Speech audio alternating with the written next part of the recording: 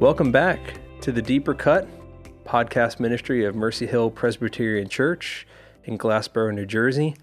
My name is Tim Pasek. I'm a ruling elder at Mercy Hill, and I'm glad that you've joined us again this week for a new episode. I am joined, as always, by our pastor, Phil Henry. Phil, how are you doing today? Doing great, Tim. Good morning. To see Thank you. your smiling face today. Thank you. In your study or our recording studio. Right. It doubles. Pastor's office is used for many things. We'll keep it strictly to recording studio for the next 45 minutes or so. Sounds like a plan. We are in good company of one another today, but we don't have any guests joining us, we do have one guest that isn't always with us. That's true. We have the most loyal guest of our show, if I could dare say. Rocky the dog. If you hear Rocky in the background, he's just making sure that you know that he's in the room. But yeah, we're happy to have you today, Rocky. Thanks for joining us. I don't think he'll be answering any questions unless it's... Well, in fairness, we didn't mic him or give him a headset, so we can't expect responses from him directly, at least. If you use the T word, his ears will perk up.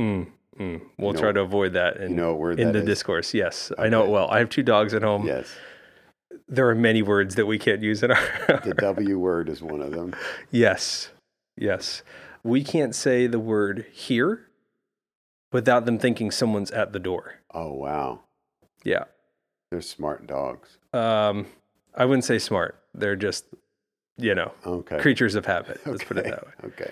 But much like kids. My kids are like that too. There are words we have to spell because they know, and my daughter, who is 2.5, now knows, she doesn't know how to spell, but she knows the word that is being spelled. Oh, so man. We can't even spell the word bath anymore because she immediately knows that we spelled the word bath and it is bath time. Boy, I'd love to see the synaptic brain cell patterns for my goodness. That pattern recognition. Yeah. And the gymnastics that Allie and I have to go through to try to speak in code, essentially, around the kids. Do you know Pig Latin or the IB language? I do know, yes. I think she'd figure it out just from the sounds. Some of the words are just going to be too... Anyway, I digress already. We're 2 minutes in, and I'm already off topic, Phil. This is why we need some guests here to help keep us... Anyway, I'm glad to be with you again. We're continuing in our series at Mercy Hill in 1 Peter. We are 4 weeks in now and just finished the introduction, if you will, to Peter's letter. And so we will try not to revisit too much the previous weeks, although I'm sure they'll come up from time to time in the conversation today. But your sermon yesterday, I got to give you kudos right off the bat for the sermon title. Scott and I were kind of joking when we went to post it on the website, like, he didn't explicitly say his sermon title. I wonder what it was. And Scott's like, I bet it was Trust the Process. I'm like, we kind of had a chuckle, and then I went and asked you, and you confirmed. Yes. And then I went back to Scott and said, you nailed it. And he's like, no way. That's so anyway, it was a great sermon on God's process of salvation, if I could put it that way. It's already posted, so listener, if you have not gone over there and listened to that, I'd encourage you to do so and then come back and join the conversation with us. But there's a lot that we could talk about here, and we only have a short time today to get into a few things.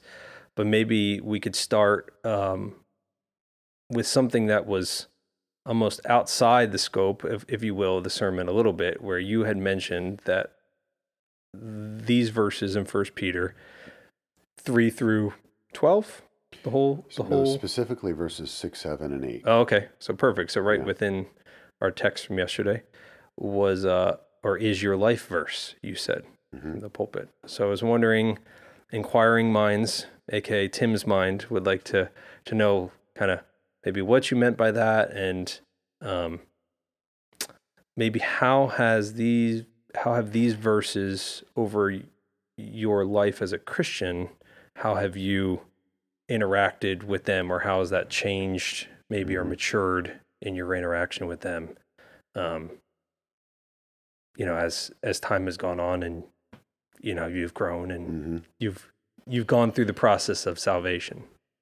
Yes. So I'd say the main way that the verses have changed for me is they've gone from being essentially a proof text, and the life verse itself is 1 Peter 1:8. Even though you do not see him, you have not seen him, you love him. And even though you do not see him now, you believe in him and are filled with an inexpressible and glorious joy. And I remember when I actually went back after becoming a Christian at the age of 18, and I read it in context, I remember not liking the verses before it and after it because I didn't understand them. But I still liked the verse. And the verse that I just quoted, which I know by heart, and I have known it by heart my whole Christian life, for me at the time and for many years after, spoke to the need to believe and trust in God when it didn't make sense to me or I couldn't prove it on my own. And so the testimony was essentially, for me at age 16, 17, and 18, attempting to make sense of my life and to prove things and to be successful and to deal with life's challenges on my own. And either unintentionally or intentionally excluding God from that because he was irrelevant. I couldn't see him. And therefore I didn't believe in him. So kind of the empiricist error. And this included small forays into the Bible. I remember reading sections of the Gospel of Mark. I remember reading sections of Romans. And the memory has me feeling like they were simply black ink on a page or red ink on a page, as it were. But when I, for whatever reason, opened to the end of my Bible and started reading 1 Peter, and my eyes landed on these verses, I stopped in my tracks and I said, now there's something that makes sense. And this is a kid that grew up, for the most part, going to church and to Sunday school, to VBS, to hearing sermons, not necessarily great sermons, but, hearing sermons, actually hearing lots of bad sermons, which may have been part of the problem. So this verse showed me that God was not in the business of giving me what I wanted. He was in the business of asking me to give him what he wanted, which is my faith, and that he would take care of the details of my life, which I was clearly not doing a very good job at. But that was in the summer between my senior year in college. My conversion didn't really kick in full force until midway through my fall semester in college.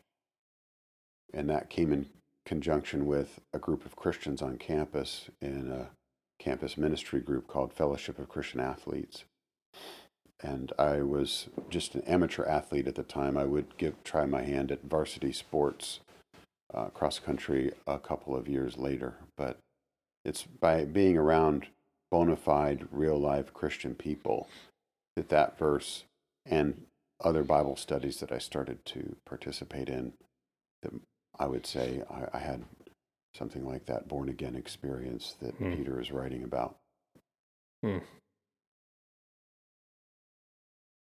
think we all probably, I'm not saying that we all have this as our quote unquote life verse, and certainly we all have our own unique stories of, conversion or understanding the gospel. But I think that there's that verse relates to everybody. It's universal in a sense, at least practically speaking, post the ascension, no one has seen Christ. And you made the point during your sermon that Peter is writing to people who would not have met Jesus or followed Jesus or had a chance to talk to Jesus or even see him, even though Peter did. So even practically speaking, though you've not seen him. Like literally, none of us have seen Jesus. You mean the picture in my children's story Bible doesn't count? I mean, probably not, Phil. Let's not go down that rabbit hole today. Okay. Maybe that's a conversation for another day. I know a couple guys in our church that would love to sit in this room and have that conversation with us at some point. But yeah, I appreciate you sharing that. I appreciated you sharing it from the pulpit yesterday in a different way, but you brought that up, as I mentioned. So pastors' testimonies from the pulpit are an important ingredient. We talk about homiletics and preaching, the art and craft of preaching in this session sometimes, and I think it's an important ingredient, but it must not, like salt or chili powder, you shouldn't overdo it. Because this verse is my life verse, I felt that was always going to be present in the sermon in some way. I wasn't exactly sure how it would fit in. But too much self-referential talk in a sermon can, I think, impair the Spirit speaking through the preacher with the words of Christ to Christ's people. So maybe give some feedback. How did I do? Do you see that as a problem at times with preaching? Either preachers are being too transparent or not transparent enough. A woman in our church thanked me for the message. She says, "Thank you for being so transparent. Thank you for being so vulnerable, so honest." So there is an element of honesty, I think, in general to my preaching by my personality, but there's also, in some sermons, I'm a little more transparent than others.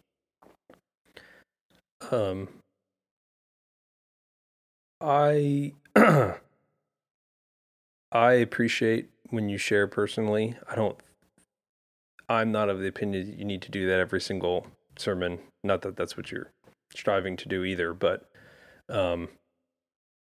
hearing a story or an anecdote or some type of practical application or some outworking of the text that is personal to the person who's sharing it, I think carries a much greater weight and impact than hearing, a news article about someone else or a story from another time. Not that those are not helpful either, just there's a connection there to the person in the flesh who's standing there, who is your pastor or who is the preacher today, who you get a chance to talk to after the sermon and ask more. Or like I was saying to you a little while ago, I love hearing what's going on in your head because I now know how to pray for you, So yeah, I very much appreciated it. I could perceive and notice a slight, I don't want to say change, but I could see how personal it was for you when you were sharing at that point, because it was noticeable. It was just noticeable that this was a personal thing and you were sharing from your heart. And I think that carries a lot of weight in our church in particular. I would argue in any church, hearing from their pastor in that way. And Phil, I mean, taking it outside the pulpit for a minute, I mean, it's amazing to me, not that I've been a member of dozens of churches, but I've been a part of a few churches as a Christian. I can't say I've ever met a pastor of a church who is kind of more honest about struggles, about things going on than you have been in my time with Mercy Hill. And not just as a fellow elder, but even before that, And again, there's things that are appropriate from the pulpit on Sunday, and there are things that are, hey, we're in your study, it's a different conversation. So anyway, that was a very long answer to your question. Feedback from me is very good in that regard. Good. Yeah. I think if we were just to take one thing that you mentioned, a story from another time versus a story from the pastor, the benefit of each, the benefit of an illustration from an expert, like a quote from an expert or a story from another time, is that you're not tempted to think about the one who's speaking in the same way. Mm-hmm. So you can simply hear what's being said and evaluate it as it touches on you.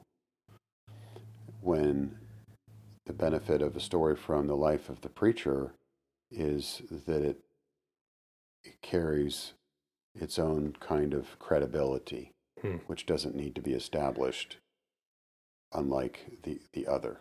Like, do I know this person? Do I believe this person? Do I care about this person? A lot of those things are already kind of packaged in to a story from the pastor, but it can draw undue attention to the man when the goal is to preach Christ to Christ's people. Right. Relatedly, and then we can jump to another question. I am very in sermon craft, the craft of writing and speaking the preached word. I'm careful in my use of second person plural you, first person plural we, third person singular he, first person singular I. So I think about that and prayerfully sounds incredibly detail oriented, and it actually somewhat is, but I'm very careful about when I say you versus when I say we and I and he. I think the dominant pronoun for the preaching mode should be you. And I am often tempted to say we and I because I don't feel adequate, or I don't feel like I have the right to tell you what to do.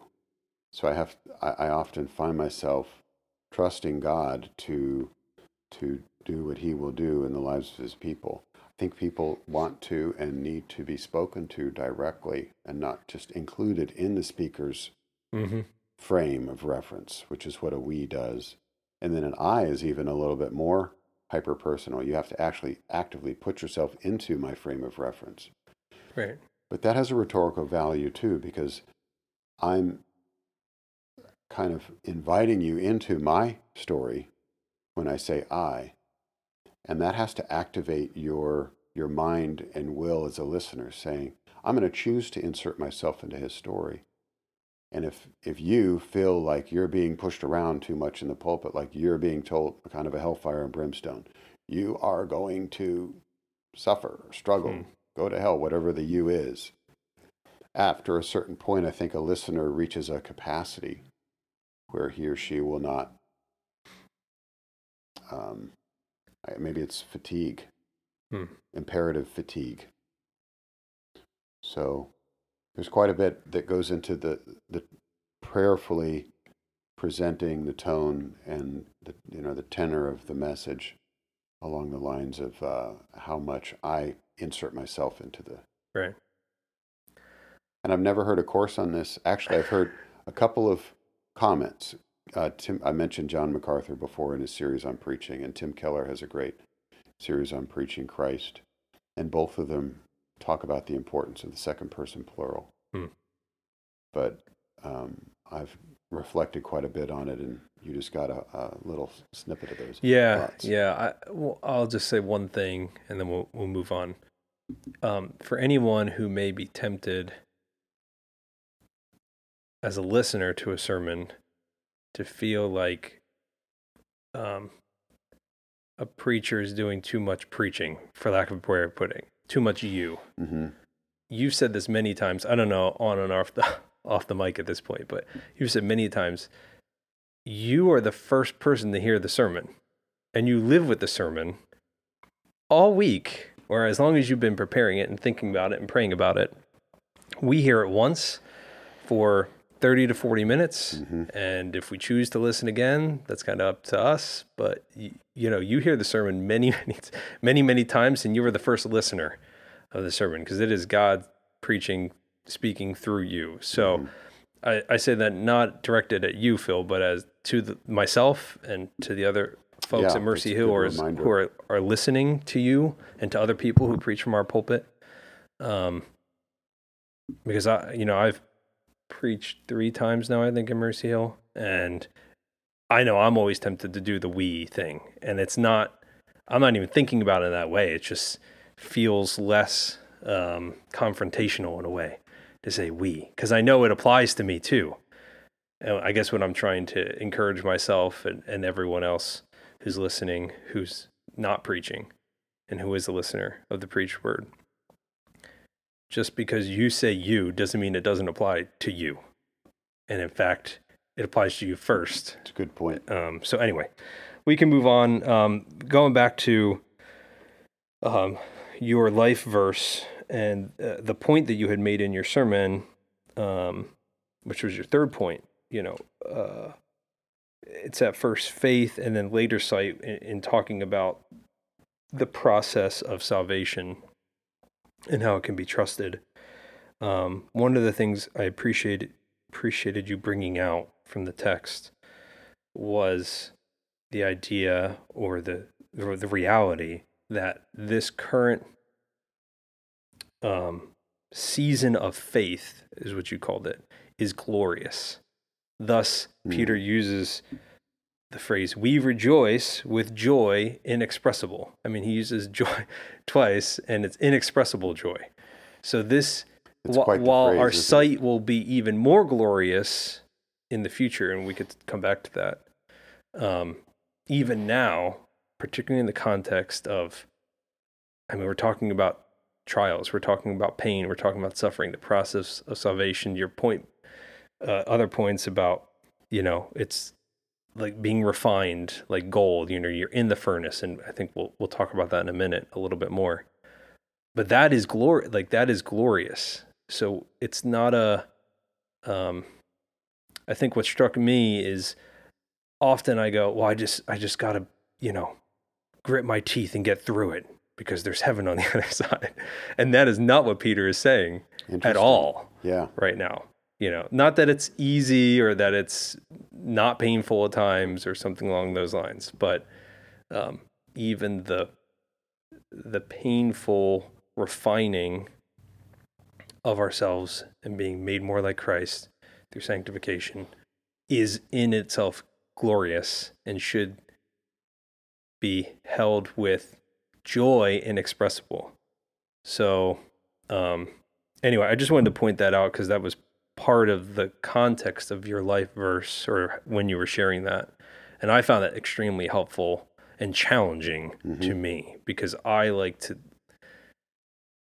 play the part of a martyr and go, I'll just suffer through it. It's okay.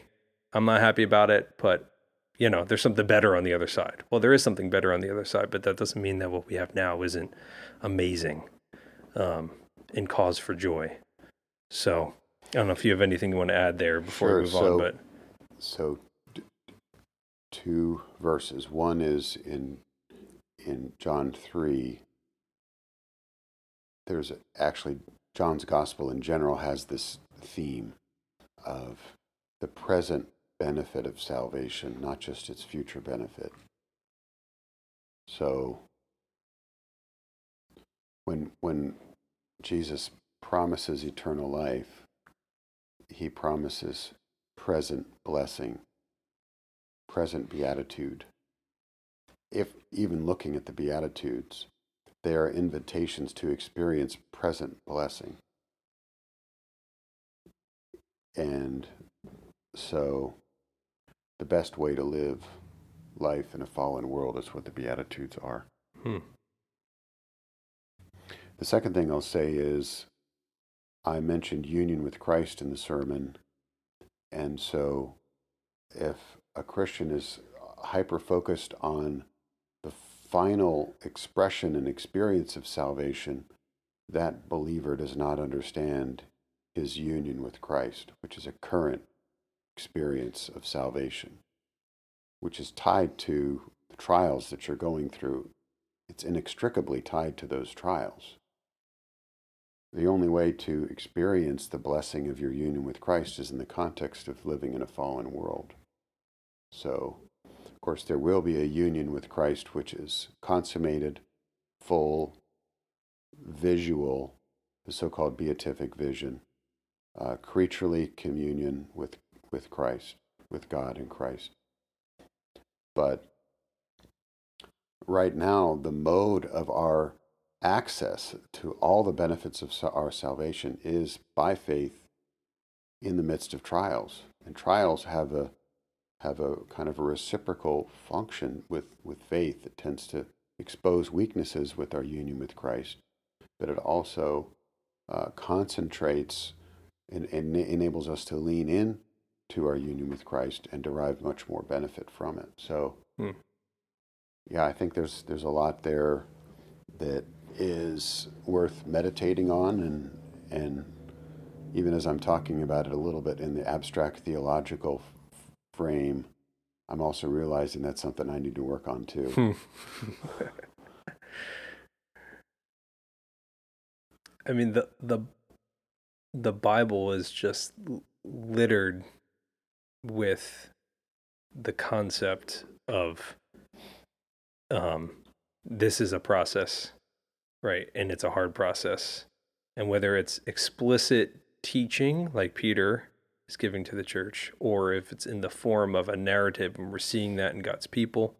I mean, my head jumps right back to the garden with Adam and Eve, and God's cursing kind of their domains, if you will.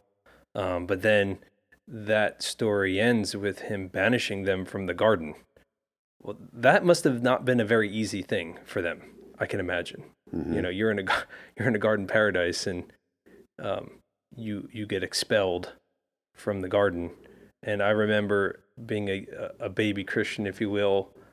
I don't get, like, that seems overly harsh, like why would God do that? I mean, couldn't he just kind of presented cursing? Why did he have to go one step further? That seemed like a little too much.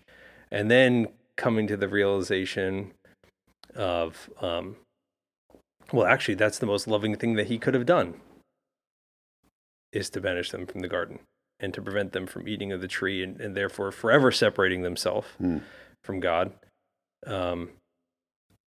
But it kind of starts there and then goes on from there through all of history. I know you I think had pulled together a list of some references that you didn't go through from the pulpit yesterday, but just other parts of the scripture that talk about this idea of purification and the struggles that we go through. Because it's really, Old Testament, New Testament, Gospels, it's kind of all over the place.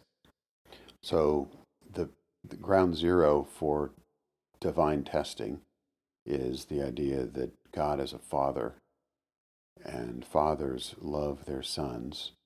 And one way they prove their love for their sons is that they don't hate them, but they discipline them. And that language is intentional and it's biblical. Don't hate your son. Well, what do you mean? Well, you're not disciplining him. That proves that you don't love him.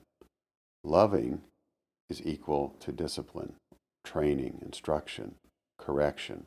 Mm-hmm. And so that's Hebrews 12 quoting Proverbs 3. And of course, Proverbs 3 is at the center of the Old Testament, Psalms, Proverbs. And in some ways, it's at the center of our understanding of God.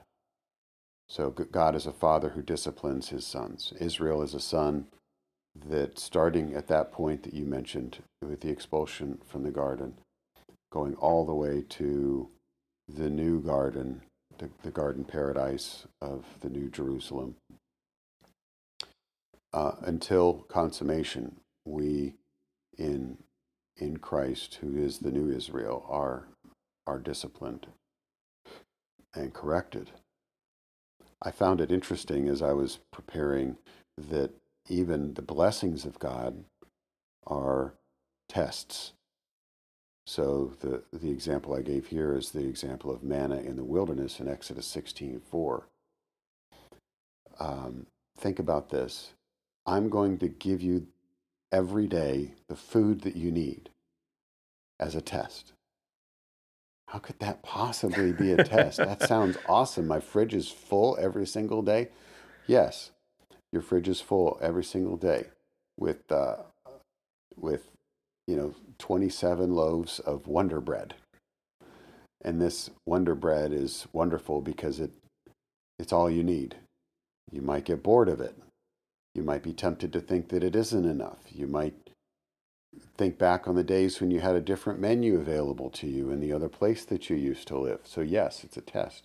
You might be tempted to think that it came by your own power. So yes, God tests us through the blessings that he gives us. And he also tests us through our trials as well. So, and then the other theme of testing that's worth noting, Exodus 17:2, the people test God, which they're explicitly forbidden to do. We're not to test God. This is a one-way, this is a one-direction experience. God tests us. We're not to test God. Jesus was tempted to test God in his wilderness temptations. Mm-hmm. And he quoted Deuteronomy 6:16, "You shall not put the Lord thy God to the test." You receive what God has for you, not challenge God in that way. But we are to test ourselves. Lamentations 3:40, "Let us test and examine our ways and return to the Lord." And my favorite, two favorite passages on self-testing are Psalm 139, where I pray to God, "Search me, O God, and try me. Test my heart. See if there be any wicked way in me, and lead me in the everlasting way." Psalm 139, 23 and 24. And then 2 Corinthians 13:4, what are you afraid of? Examine yourselves. See if there's something that's worth considering. If you're doing fine, you have nothing to worry about. It's sort of a self-examination version of the lights of the police car in your rear view mirror. If you're not speeding, you don't have much to worry about. So I think the biblical theme of testing might best be summarized with Malachi 3:3. God is a refiner. He's actually given the very name. Refining isn't just a process a tool in God's toolbox. It's actually one of his divine attributes, such that it becomes his very name. I am a refiner of my people.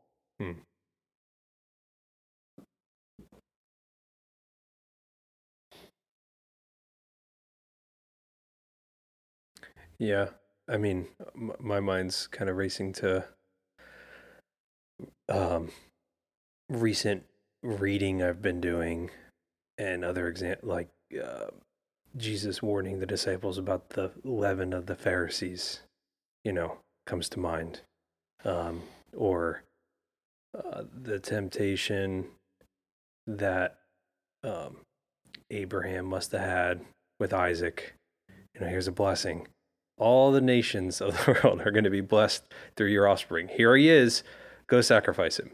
Mm-hmm. So anyway. That's the classic example of the Old Testament test. Yeah. It's a good reference there. Yeah.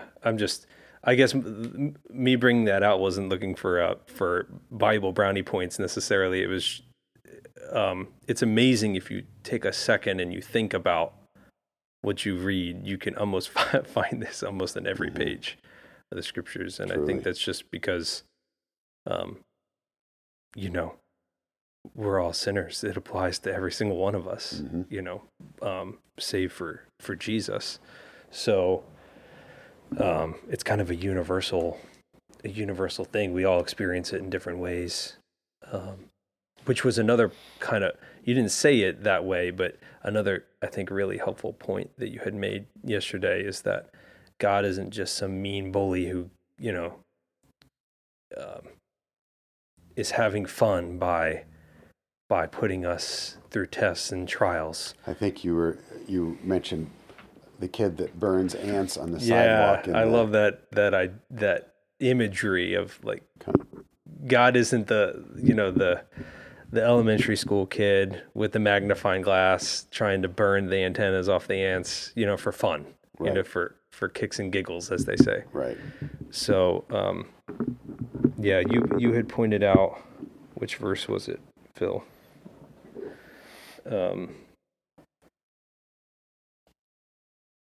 verse 6, in this you rejoice, though now for a little while, if necessary, right? You have been grieved by various trials. Right. So I wanted to really drive that point home. But I also did make the point that it does seem a little more necessary for some of us than others. And you were referencing yourself there. I was. So speaking of the self-referential aspect of preaching. Yeah. What'd you think about the Shadrach, Meshach, and Abednego story? I thought that was great. People it was a got great a kick reference. out of that Yeah. I turned to my wife because we, a fun joke here.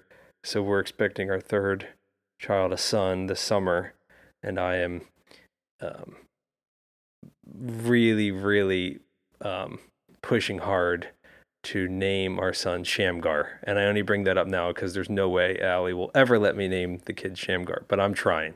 Okay, so I got to pause you there. We sang "Here I Raise My Ebenezer." my firstborn son was going to be named Ebenezer, and that was a dead on arrival. Yeah, that's how I feel. I'm not letting go. I mean, I know full well that our son is not going to be Shamgar, but I can't help but continue the narrative while I can. So as soon as you brought up the story, I turned to her, I said, there's 3 great names. And she went, no. Yeah. But anyway, I thought that was, what a great, I'll say the word practical example, right? It's not even theoretical like that. Not that we saw it in person, but that was a real empirical example of the point that you were making. So, quick clarification: you said except for Jesus, but even Hebrews tells us that he learned obedience through what he suffered. Yeah. So. So trials. Maybe I should clarify what I was saying. I think I know what you're saying, but I'm just making the point that even for Jesus, trials served as a kind of sanctifying aspect. Sin accepted, they were necessary for the process of him becoming what Hebrews calls a fit and perfect Savior. Mm. So he was not ready to be saved to be our Savior when he was born, because he needed to go through, as the Catechism says, all the miseries of this life. Right. And death itself. Yep. So without experiencing those things, he was not yet a prepared Savior. He had a goal to accomplish, and he said his soul was restless until he had accomplished it. So he knew he was a man on a mission, and that mission was to be the Savior.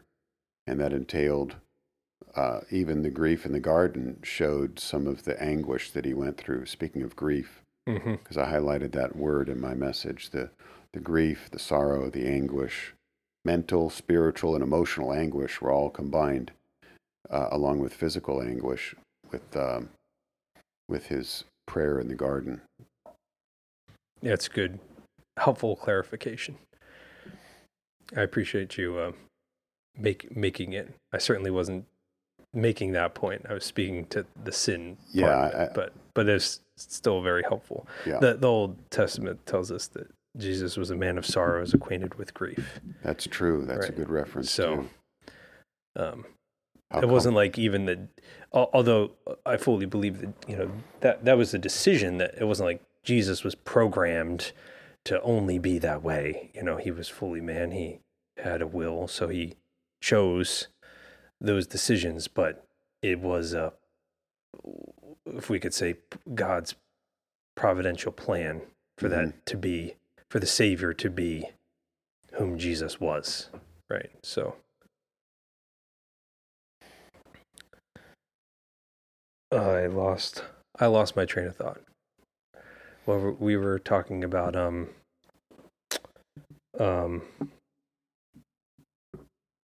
help me out, Phil.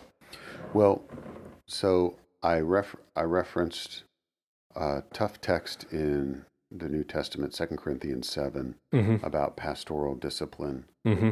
And this relates to the testing theme when we have to really examine ourselves. I think my desire in saying that was to remind the church, and here I want to remind our listeners, whoever they may be, that a big part of a pastor's role and an elder's role is to say and do hard things. Mm. And I find that to be a difficult part of my calling, and one that, if I'm honest, I'd rather everything be great all the time. But that isn't where, if it's a theme throughout the Bible, then it's going to be a theme throughout the life of a congregation and throughout a pastor's ministry in a church. And so we need to continue to gird ourselves up for the work of, if necessary, for a little while, Right. introducing, with God's blessing, introducing grief in the lives of the people we serve as pastors, as shepherds, which Paul explicitly says that he did with his so-called severe letter. Mm-hmm. Whether it's 3rd Corinthians or the real 2nd Corinthians, and our second is the 3rd Corinthians, is a talk for another podcast. Right. We get into the manuscript evidence of the New Testament and so forth. It's a great conversation. But scholars think that Paul is referring to a letter that may be lost, because 1 Corinthians doesn't read like a severe letter. Right. And 2 Corinthians is severe, but he's referencing it in 2 Corinthians. That's why we think it's a 3rd letter. Right. But in God's wisdom, we have 2, and it's plenty. And but it would only make sense that Paul ministered and pastored and cared for people beyond the canon that we have in our hands. Sure. And that what we have is a selection of the available literature that the Holy Spirit has given ample and abundant testimony to the church as being our scriptures. And so we have this. And it's a severe letter. He says, I realize, and then he, speaking of self-referential, he opens up a window on his own heart and says, it grieved me to have grieved you. Right. I was deeply troubled when I realized that my severe letter caused you so much grief. Translation: as soon as I hit send, I questioned whether or not I should have sent that thing. Yep. But then he found out that the grief that he had caused them was from the Holy Spirit. And the way he knew that is because he saw what a beautiful repentance that it produced in them. Mm. Godly sorrow leads to repentance. Mm. And so I challenged in the message the congregation to make sure that the grief that you feel because of your trials, you're at least, number one, open to the possibility that I might need to repent of something here in this situation, and two, that you do not let it drive you to despair. Mm.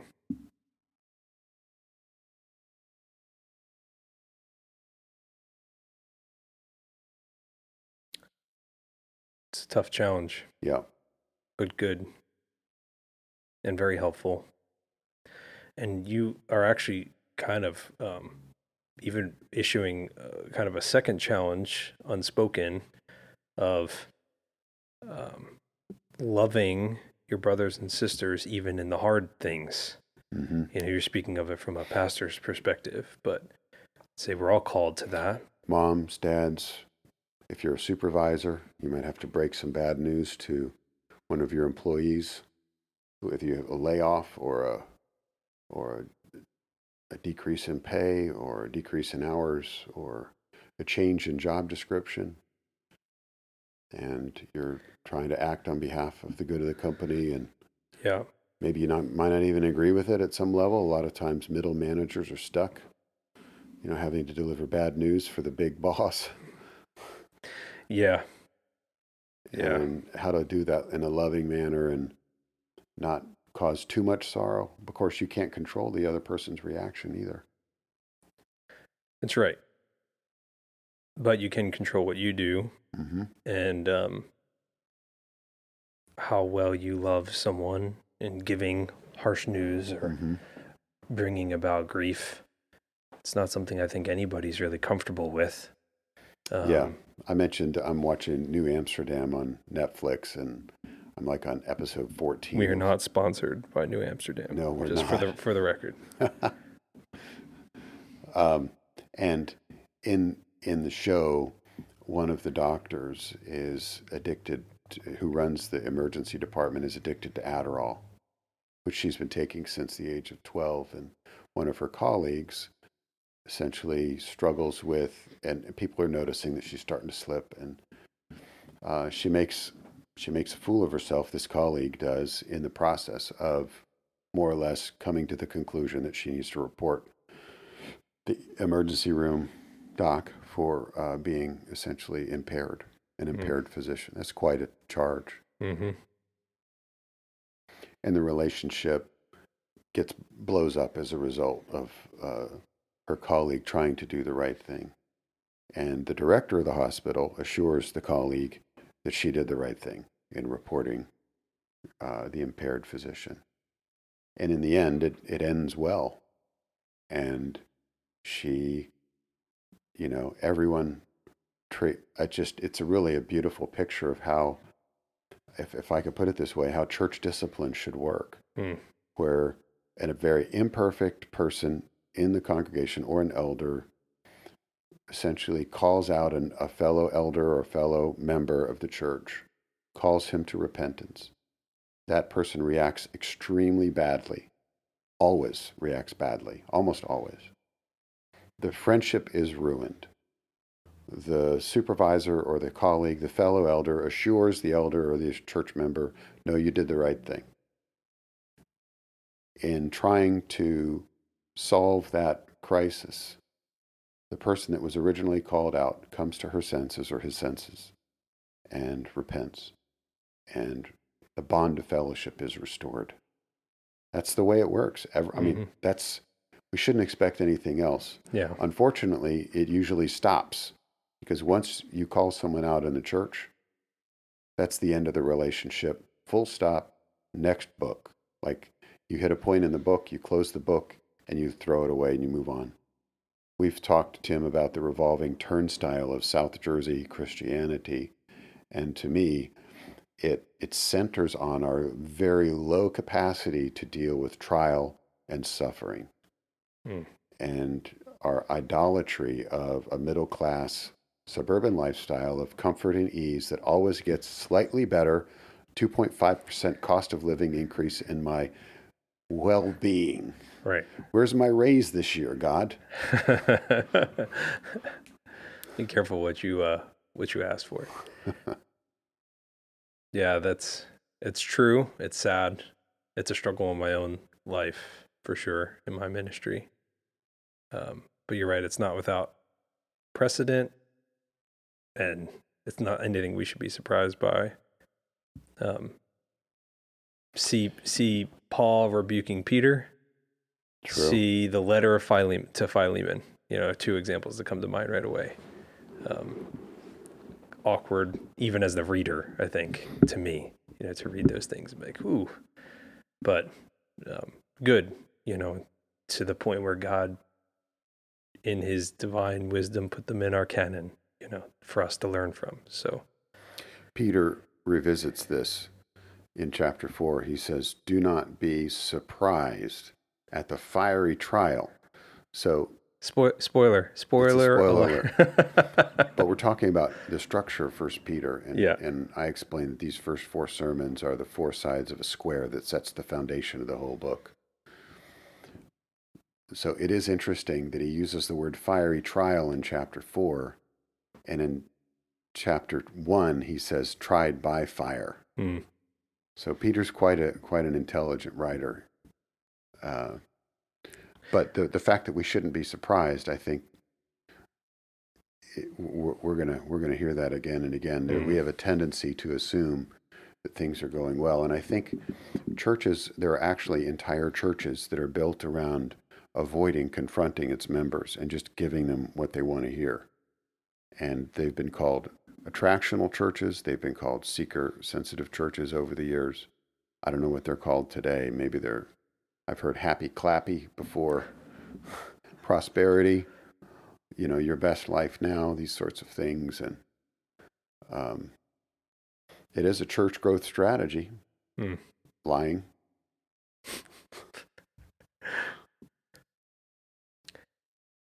Never wanted to not cut to the chase. There you go.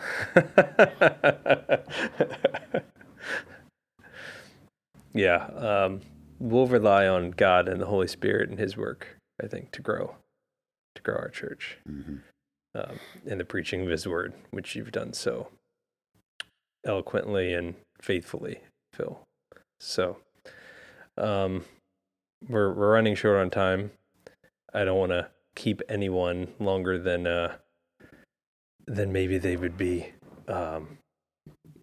wanting to spend on listening to a podcast, although there's many, many, many more things that we could talk about. I find every single week, Phil, it's hard to figure out where to draw the line in the sand and say, that's enough for this week, we'll pick it up next week. But I'm thinking that we might be coming to a natural stopping point. Anything else you wanted to share from your sermon yesterday or application for the listeners? Well, we began with my testimony. Maybe I can end with a coda on the testimony, which is this matter of blind faith. I think as a former biology major and a high school biology, physical science, environmental science teacher, that was my first career. And as someone who's a kind of a journeyman, maybe a hobbyist in science, I mentioned scientism as an error. Mm-hmm. I coined the phrase scientosis, inflammation of the science. So blind faith is often used as a criticism by the skeptic and the atheist, because we can't see him, therefore we will not believe in him. But it's not a fair criticism, I don't think. Tim, what do you think? Is it fair for a skeptic to accuse Christians of blind faith? Let me put the question another way. Is it good counsel for one Christian to tell another Christian just have blind faith? You can answer it either way, either from the adversary or as an ally. Advice from an ally, advice from the adversary. Oh, I would say, the Bible tells us that faith is believing in things unseen. So all faith is blind faith in that regard. And I would say that a non-believer of any type, regardless of their worldview or philosophical bent, has blind faith. A prioris. In whatever they're clinging to. And so I'll put my faith in a risen and ascended Savior over chance or, pick it, the flying spaghetti monster. So in apologetics, we like to encourage Christians to at least try to level the playing field, which is what you've done. So if there's a criticism coming from the adversary, whoever he may be, a skeptic or an atheist or an agnostic, it's helpful to show the skeptic how he partakes, or how his worldview is participating in the same weakness or error. Right. Yeah. What about from the ally? You just got to have faith. I don't. So what I would say is, that's not wrong. You do just have to have faith, but our faith is it's not you said this last week. Your faith is not how much faith you have. It's not the strength of your faith that's important. It's the object of your faith that is important. So Jesus talks, if you have faith the size of a mustard seed. And I thought about that while you were preaching yesterday, because it's at the end of the day, what we're not talking about is you have to, just persevere. You just have to again, I'll use the term grit your teeth and bear it kind of thing. You have a Savior who can relate to you. He is a great high priest because he can relate to everything that you're struggling with. You are part of the family of God, whom God has given you for encouragement, for support, to rely on you. There's no Lone Ranger Christians. We talked about that a couple weeks ago. So I'm now recapping your last 3 sermons in one response to you. Good job. So, yeah, give me the A+ at the end of the day, Phil. Anyway, I guess the answer I would give is, yeah, you do just have to have faith, but it is God who gives you that faith. He's the author of your faith. He's the one who keeps your faith. We talked about that last week as well. So at the end of the day, you're not perfect and you're going to struggle with that, and that's okay. God expects that. He's not surprised by it. It doesn't deter him. It's not going to stop his process of salvation in your life in any way, shape, or form. And that should be an encouragement to us. I think that's why Peter can tell us that we can have joy inexpressible, because it's not like this is kind of out of our hands here, and we get to be partakers of that. You had said, I don't remember which week it was now, but you had said faith is an instrument. And yesterday you had said faith is the means by which we receive, I think it was I don't want to put words in your mouth, but like the benefits of our salvation. That's right. And so if you look at it that way, faith doesn't, it's not the source, it's the way we receive this. Mm-hmm. So yeah, you can just have faith, But what's key is what's on the other side of the faith, is what you're saying. Right. That's right. good. And that faith is not merely a human work. It's not your own, in the sense of like, I didn't just wake up one day, I'm going to have faith, Right. And I'm not the one sustaining that faith in my life either. Not that I'm lazy or I have nothing to do with it, but so you know what I mean? The advice is good, but it can be a little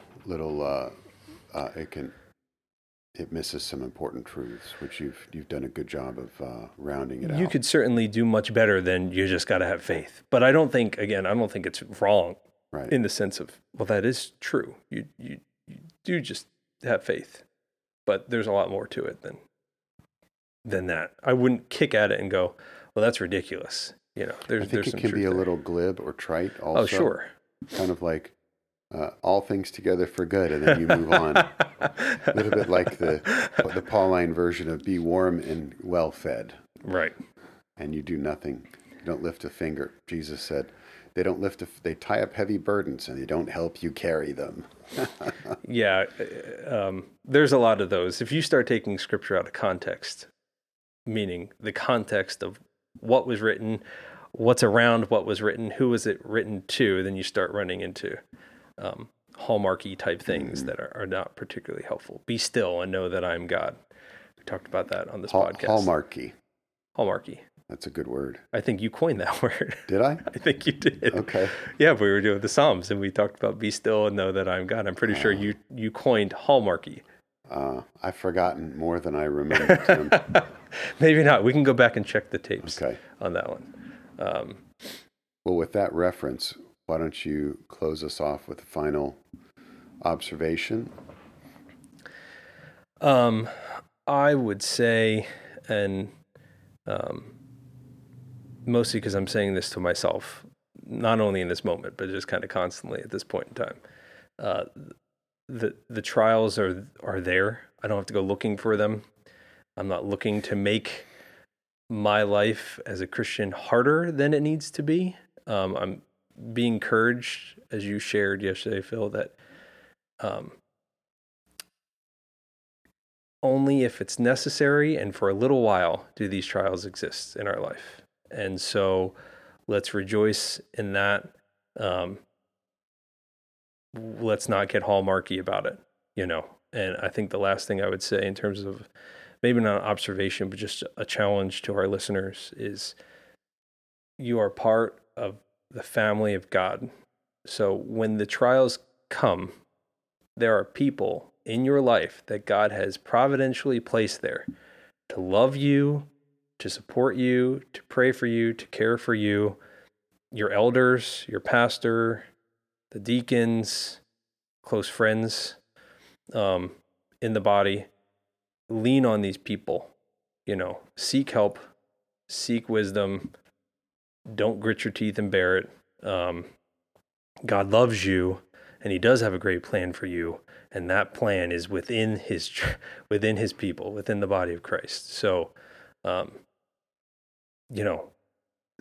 think that's one way that we can acknowledge his goodness to us is to not fail to acknowledge the people he's placed in our life to get us through these things.